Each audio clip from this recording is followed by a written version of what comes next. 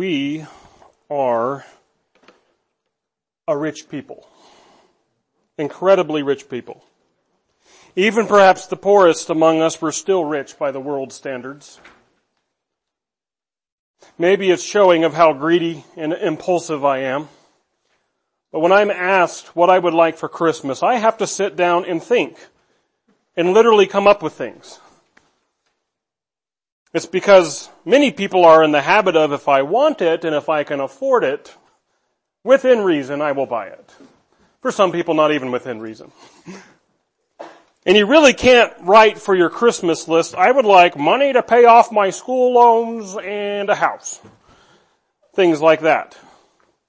But we seem to soak the fun out of gift giving when we respond when asked, I don't know, a gift card. So whenever I think of something else I want in the next few months, it won't be coming out of my own pocket. We're a rich people. And when we're not rich, greedy, or impulsive, we're often too proud. We reject gifts. We hem and haw, and sometimes we're taken back, or we might be slightly perturbed if someone has lavishly blessed us. How much did you spend? I can't accept this. I want us to turn to Luke 2 again this morning. Only we're backtracking in terms of chronology where we were last week. We examined Simeon's words in the temple last week. This week, through prayer, I felt drawn really to two words that the angel says to the shepherds when announcing the birth of Christ. I know it's a little bit laborious for you, but if you can stand for one verse, I'd invite you to do so as we read the Word of God together.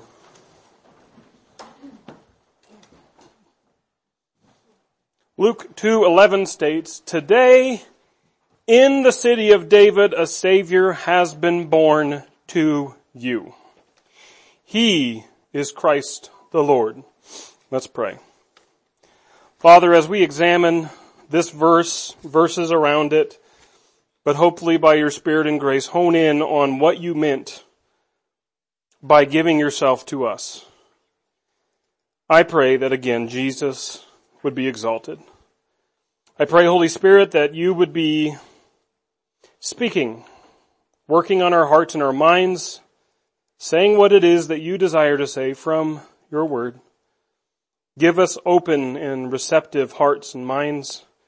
Soften our hearts to your words. I pray that however you wish for us to respond, whether it be take comfort, find conviction, and repent, whatever it is, help us to do so by your grace. In Jesus' name I pray it. Amen. You may be seated. Christianity, or our faith, seems to be full of paradoxes, contrary truths. Christ is Lord and King, but he's also suffering servant. Grace is free, but it's not cheap. Christ's death brought us life. A life lived for Christ is life abundantly, and it's one that demands our sacrifice. God saves those whom he foreknew before the foundations of the earth, and we must choose to yield to him. And I think the biggest struggle in this passage, in fact, this is the second passage I considered this week preaching, and it's my second draft of my sermon on that passage. And the biggest struggle is that I hope I aim for God-centered sermons. But how do I do that when I feel like God led me to this passage for two simple words, and it seems very me-centered? Because I've seen and heard and read me-centered theology that's just horrible. It's a praise and exaltation of people at the expense of God. And furthermore, there are passages in the Bible that speaks of the waywardness and the sinfulness and the outright hostility to God from man. But at the same time, we cannot overlook what the gospel is. It's another paradox. It's about God and his greatness and his sovereignty and his willingness to lay down his own deity. But it's all about man, because Christ didn't do this for himself, per se. No, what does Jesus say? For God so loved who? Not himself, not his own glory, though arguably God does all things to glorify himself, but he loved the world. That's us. The sinful, rotten people, right? That he gave his one and only Son. That's Advent nativity language, the coming of Christ. He is given that everyone who believes in him shall not perish, but have eternal life. Now, this might shock you, but Jesus continues on in John 3, doesn't he? Though many prefer John 3:16 in a vacuum, but the continued words are relevant because Jesus says, for God did not send his Son into the world to condemn the world, but to save the world through him. You hear that? That's the language of favor and mercy and grace and compassion. Jesus didn't come to condemn us. Oh, there's plenty of condemnation of mankind in the Bible. All the scriptures are valid. They're all worth reading. We do need to hear those words. They're just as Bible and inerrant and inspired as what we're reading here in John 3. There's a paradox. We are a sinful lot. We are a loved lot. We deserve not a thing from God since we've offended him and we're given everything. Today, in the city of David, a Savior has been born to you, says the angel to the shepherds. An angel. Now, angelic encounters, I hope you know, aren't everyday things. And I guess if you confess to say they are for me, I'd say you might want your head examined. There are people who I know look to the scriptures, and their first thought might even be, really an angel? But before we believe this was happening left and right, let's keep time and place in mind. For the New Testament, which depending on what you believe in terms of time, it covers around from maybe the BC AD crossover mark to maybe 65 AD or so. So 65 years. And in that time, angelic visitations were made around the birth of Christ, the resurrection and ascension of Christ 30 years or so later, and a time or two to Peter and Paul in the coming years. So in the span of, let's just say 50 years, the New Testament records 3 major encounters or phenomena. As for the Old Testament, that's looking at over 6,000 years of human history. So when you read an angelic encounter in one book, and then another encounter in another book, you're not looking at Monday as opposed to Thursday later that week. Easily hundreds of years are between angelic encounters. In other words, I know it's miraculous. That's why we call it a miracle. An angel shows up to the shepherds. Just then an angel stood before them. The glory of the Lord shone around them. And I just lost my place. Okay. I really lost my place. Oh boy. I'll just start from the beginning. Yeah. Way up here. Just then an angel of the Lord stood before them, and the glory of the Lord shone around them, and they were terrified. This is the proper response. This is the expected response, the reverent response, terror. Like Isaiah, then I said, woe is me, for I am ruined, because I am a man of unclean lips, dwelling among a people of unclean lips, for my eyes have seen the King, the Lord of hosts. We don't encounter these beings every day. The shepherds were terrified. Perhaps like Isaiah, they knew their place. It's easy for shepherds to know their place when they were socially the low men on the food chain. What they're going to see, experience, and relate, while it may be believed, obviously by Joseph and Mary and some of the townspeople, it couldn't be received or accepted in court. They know who they are before the very presence of God. And if Isaiah, the prophet of the Lord, knew his place as sinner and altogether unacceptable, non-receivable before the presence of God, so the shepherds are quaking, knowing their place before while the glory of the Lord shone around them. They were terrified. But the angel said to them, "Do not be afraid."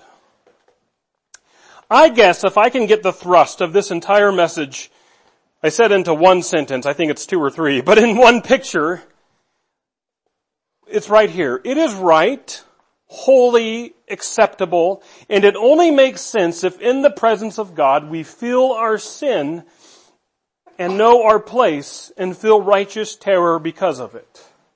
And likewise, it is also right, holy, acceptable, and it is God's intent that we also know in His presence we need not be afraid because He offers Christ.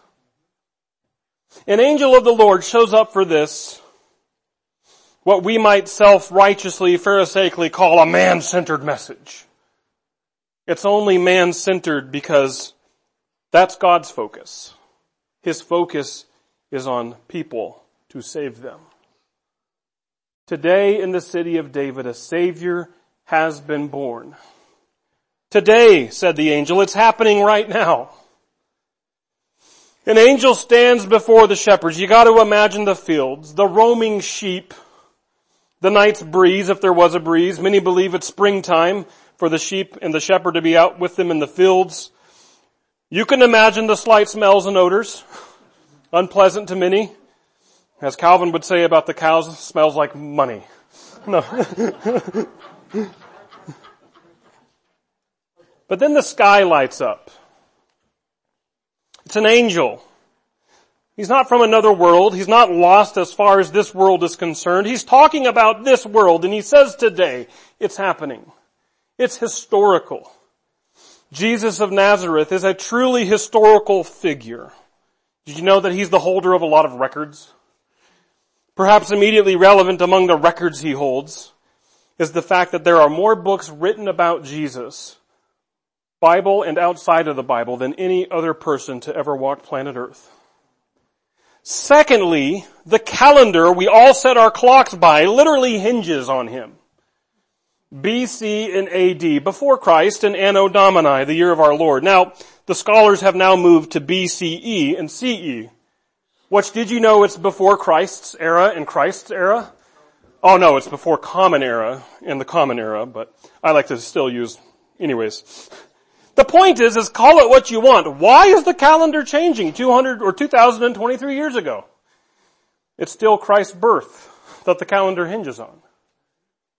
It's like people some time ago when establishing the calendar wanted us to not forget it happened. And the angel then connects the daily reality with the biblical revelation in the city of David. This book right here speaks to us today about today. Whether the shepherds or the lowly shepherds, whether one might suspect, they may have not been every Sabbath attenders to the synagogue. Nevertheless, the angels dignify their audience with a reference to the city of David, Bethlehem, where the Messiah is coming from. He is being born. And this Savior, so they say at the end of verse 11, is Christ the Lord. Lord here in Luke 2:11 is kurios, which was the common way the Jews in the New Testament actually referred to Yahweh. It doubled just as a few hundred years ago in the times of the aristocrats. A servant would call their household master Lord, but then they also would call their God the Lord. So this term, kurios, was kind of the same idea. And so the angel, presumably speaking in the language at the time, at least the shepherds understood them, called Christ the Lord. Christ is just the anointed Messiah, that's Christ, and then kurios, Lord, which actually could be Yahweh. This is who is being born, none other than the long-anticipated Messiah and Yahweh himself. God became man. That's what's happening. Incarnation. Fancy theological word that comes from flesh, carne. Chili con carne, meat. In the fleshness. That's kind of what incarnation is. It's what John says in his gospel account. In the beginning was the Word was with God, the Word was God. Verse 14, the Word became flesh and made his dwelling among us. John would record this exchange where Jesus says in John 10:30, I and the Father are one. At this, the Jews again picked up stones to stone him. And it says again, because actually earlier in John, chapter 5, verse 18, we read, the Jews tried all the harder to kill him. Not only was he breaking the Sabbath, but he was even calling God his own Father, making himself equal with God. So this isn't a claim that came after Jesus' death and resurrection. It's a claim that Jesus himself made. You know, I've referred to this quote from time to time, and I said I need to go back and get the actual quote from C.S. Lewis, because I always just butcher it. So, in the book, Mere Christianity, C.S. Lewis says, I'm trying here to prevent anyone saying the really foolish thing that people often say about him. I'm ready to accept Jesus as a great moral teacher, but I don't accept his claim to be God. That is the one thing we must not say. A man who was merely a man and said the sort of things Jesus said would not be a great moral teacher. He would either be a lunatic on a level with the man who says he is a poached egg, or else he would be the devil of hell. You must make your choice. Either this man was and is the Son of God, or else a madman or something worse. This is who is born today when the angel spoke to the shepherds. God became man, and he's here. Why? Well, Jesus told us, out of love for the world, not to condemn the world, but to save the world. Today, in the city of David, a Savior has been born to you. He is Christ the Lord. To you. I want us to hear this. An angel shows up. Doesn't happen every day. The glory of the Lord shines about him. The angel declares in no uncertain terms, prophecy is being fulfilled. Words spoken by the prophets are finding their culmination. The one true and only God of the universe, the star breather, the world creator, the one who made the deepest ocean trenches and the highest mountain peaks, that maker is becoming flesh. Vulnerable, fragile, frail flesh. The Deity. And he's doing this, and he's coming, and he's condescending to you. To you. I don't know if I appreciate that as I should. I'm too busy supplying, buying, and having all the things I think I could ever want. Or dismissing and shrugging off and being too proud to receive something. But what the angel says is something we could never buy off Amazon or manufacture ourselves. We cannot buy God or earn his favor. Christians who practice Christmas for Christian reasons often point to the wise men as a biblical precedent and symbol for gift giving, but let us not overlook the greatest gift. This baby was not born just to Mary or just to his parents, but a Savior has been born to you. To you. When Jesus is in the womb of Mary, her womb, not his womb. But then Mary goes and visits Elizabeth. What does Elizabeth say? And why am I so honored that the mother of my Lord should come to me? My Lord, ownership. Even before he was born to you, as the angel said to the shepherds, some are already taking ownership. Elizabeth knows the Lord in Mary's womb is her Lord. Still, the angel of the Lord, before he had announced the birth, he called such an occasion good news of great joy that will be for all people. To you, the explicit recipients of God becoming flesh, is people. And Jesus would say again, for God so loved the world that he gave. To who? Us, his one and only Son. And I gotta say, Friday night, from this point on, I went about 3 or 4 different directions. First of all, I noted the language here is very similar to Isaiah 9:6. Unto us a child is born. Unto us a son is given. And I could have went there, and I did go there, and I started unpacking all those terms, wonderful counselor, mighty God, and so forth. Even went in the snow and over here to the church and went back to my house to grab a commentary. But then it just didn't sit right. So I thought, and I prayed again, Lord, to you, what do you want to say with this? This child is given. And finally I came across another commentary, a commentator I never went to before. He was a confessional Lutheran from the early 1800s, or I should say from the late 1800s into the early 1900s. And Paul Edward Kretzmann. And he wrote some words that I really feel the Lord was directing my own thoughts and feelings towards the second I feel like the Lord said, you need to talk about to you. And he writes, unto you is born, which implies all that he is and has is yours. And he is your Savior. Not only that you regard him thus, but that he can deliver you from sin and death and devil and all misfortune. Yea, as great as he is born for you and is yours with all that he has.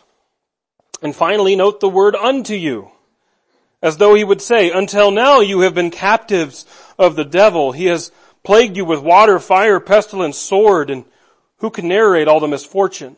And when he has tortured soul and body, eternal death threatens afterward. Unto you, the angel says, unto you that were held captive under this harmful evil, poisonous spirit, who is the prince and God of the world, the Savior is born. The words unto you should surely make us happy. For to whom does he speak? To wood or stone? No, to men, and not to one or two only, but to all the people. We have need of him, and for our sakes he has become man. Therefore it behooves us, people, that we accept him with joy, as the angel here says, unto you is born a Savior. I remember an object lesson that my dad would always tell me growing up, talking about gifts. And I opened the message with this idea of being too greedy or getting our own gifts before Christmas. And so we have to come up with ideas. Or being too proud and not accepting gifts because, how much did you spend on that? Well, my dad, with God, with Christ Jesus in mind, said that sometimes receiving a gift is useless if we put it on the shelf and never use it. Right? What good does that do? Suppose someone sends you a Christmas gift, you don't even unwrap it, you just set it on the shelf, thanks, and you move on with life. And I wonder if the Lord hasn't been saying this to me, unwrap me, right? I was born to you. How many of us Christians are out there thinking that we still need to impress God before he saves us? How many Christians are out there wondering, who's going to save the world? Will the next election help America out? How many of us are out there saying, I just feel so distant to God. I wish. In the words of Job, for he is not a man like me that I can answer him, that we can take each other to court, nor is there a mediator between us to lay his hand upon us both. Let him remove his rod from me so that his terror will no longer frighten me. Then I would speak without fear of him. But as it is, I'm on my own. And the angel is saying to the shepherds, if the shepherds were Job, no, you're not on your own. Not anymore. There is a mediator. He's been born to you. Right? Again, the thrust of this entire message. It is right, holy, acceptable, and only makes sense if in the presence of God we feel our sin and know our place and feel righteous terror because of it. And likewise, it is right and holy and acceptable, and it is God's intent that we also know in his presence we need not be afraid because he offers Christ. All that he is and has is yours, and he is your Savior, and not only that you regard him thus, but that he can deliver you from sin, death, devil, and all misfortune. Do you or I really believe that? I think my problem is that I'm still Isaiah, back in Isaiah 6:5. Woe is me, for I am ruined, because I am a man of unclean lips, dwelling among a people of unclean lips, for my eyes have seen the King, the Lord of hosts. And I claim to know the gospel, But I wonder, do I know that when Jesus showed up as a baby through Mary, that he is really, totally, emphatically, literally, certainly meant to me? He was born to me. And Jesus never lost sight of this. He always knew that he wasn't here for himself or for his own reasons. Another reason I was hesitant to depart to go to Isaiah 9, which feels like a natural thing to do in the Advent season, is that if I'm able while I'm preaching, I like to let the author of who I'm preaching from, in our case Luke, show for himself any themes the Holy Spirit may have inspired him with as he wrote his book. In other words, keep it all connected. In other words, you don't go and read what Dean wrote to figure out what Kevin's writing more, right? And so we looked at Elizabeth knowing that it was her Lord because Jesus was born to all people. But near the end of Jesus' life, I was reminded, Luke records Jesus using this sort of terminology. We talked about this last week, that from the get-go, the nativity story, Joseph heard, she will give a birth to a son, and you are to give him the name Jesus. Why? Because he will save his people from their sins. This is his purpose. This is why he came, to save people from their sins. And near the end of Jesus' life, he's preparing to do just that. And what happens as the disciples gather together with Jesus to eat? And he took the bread, gave thanks and broke it, and gave it to them, saying, what? This is my body, given for you. Do this in remembrance of me. In the same way, after supper, he took the cup, saying, this cup is the new covenant in my blood, which is poured out for you. When the angel told the shepherds that he was born to you, Jesus really was always in every way for us, given to us. His body is given to us. His blood is given to us and for us. This baby, this frail baby, God in the flesh, incarnation, the long anticipated Messiah, the Christ, inaugurated by a miraculous angel to unsuspecting shepherds watching sheep. Here is God. He is here, and he's born to you. And God has given himself to us. He has become flesh for us, and he came not only to put on flesh, but then to allow that flesh to suffer for us. And he's not only taken in some sort of blood that courses through our own veins, but then he allows that blood to bleed out through excruciating pain for us because he has given to us. He is given to us, and he is for us because he loves us. Do you know that love? Do you trust in that love? Can you fathom that love? We have need of him, and for our sakes he has become man. Therefore it behooves us people that we accept him with joy, as the angel here says, unto you is born a Savior. Let's pray. Father, we thank you so much for all that you do for us. And those words sound light compared to what you have done for us and what you continue to do for us. Thank you for the announcement of the greatest gift the world has ever known, that all of the world's people have ever known, that you came in the flesh and you came for us. So thank you, Lord, for giving us your body, giving us your blood. Thank you that, Lord, you sent your Son not out of condemnation, but out of love.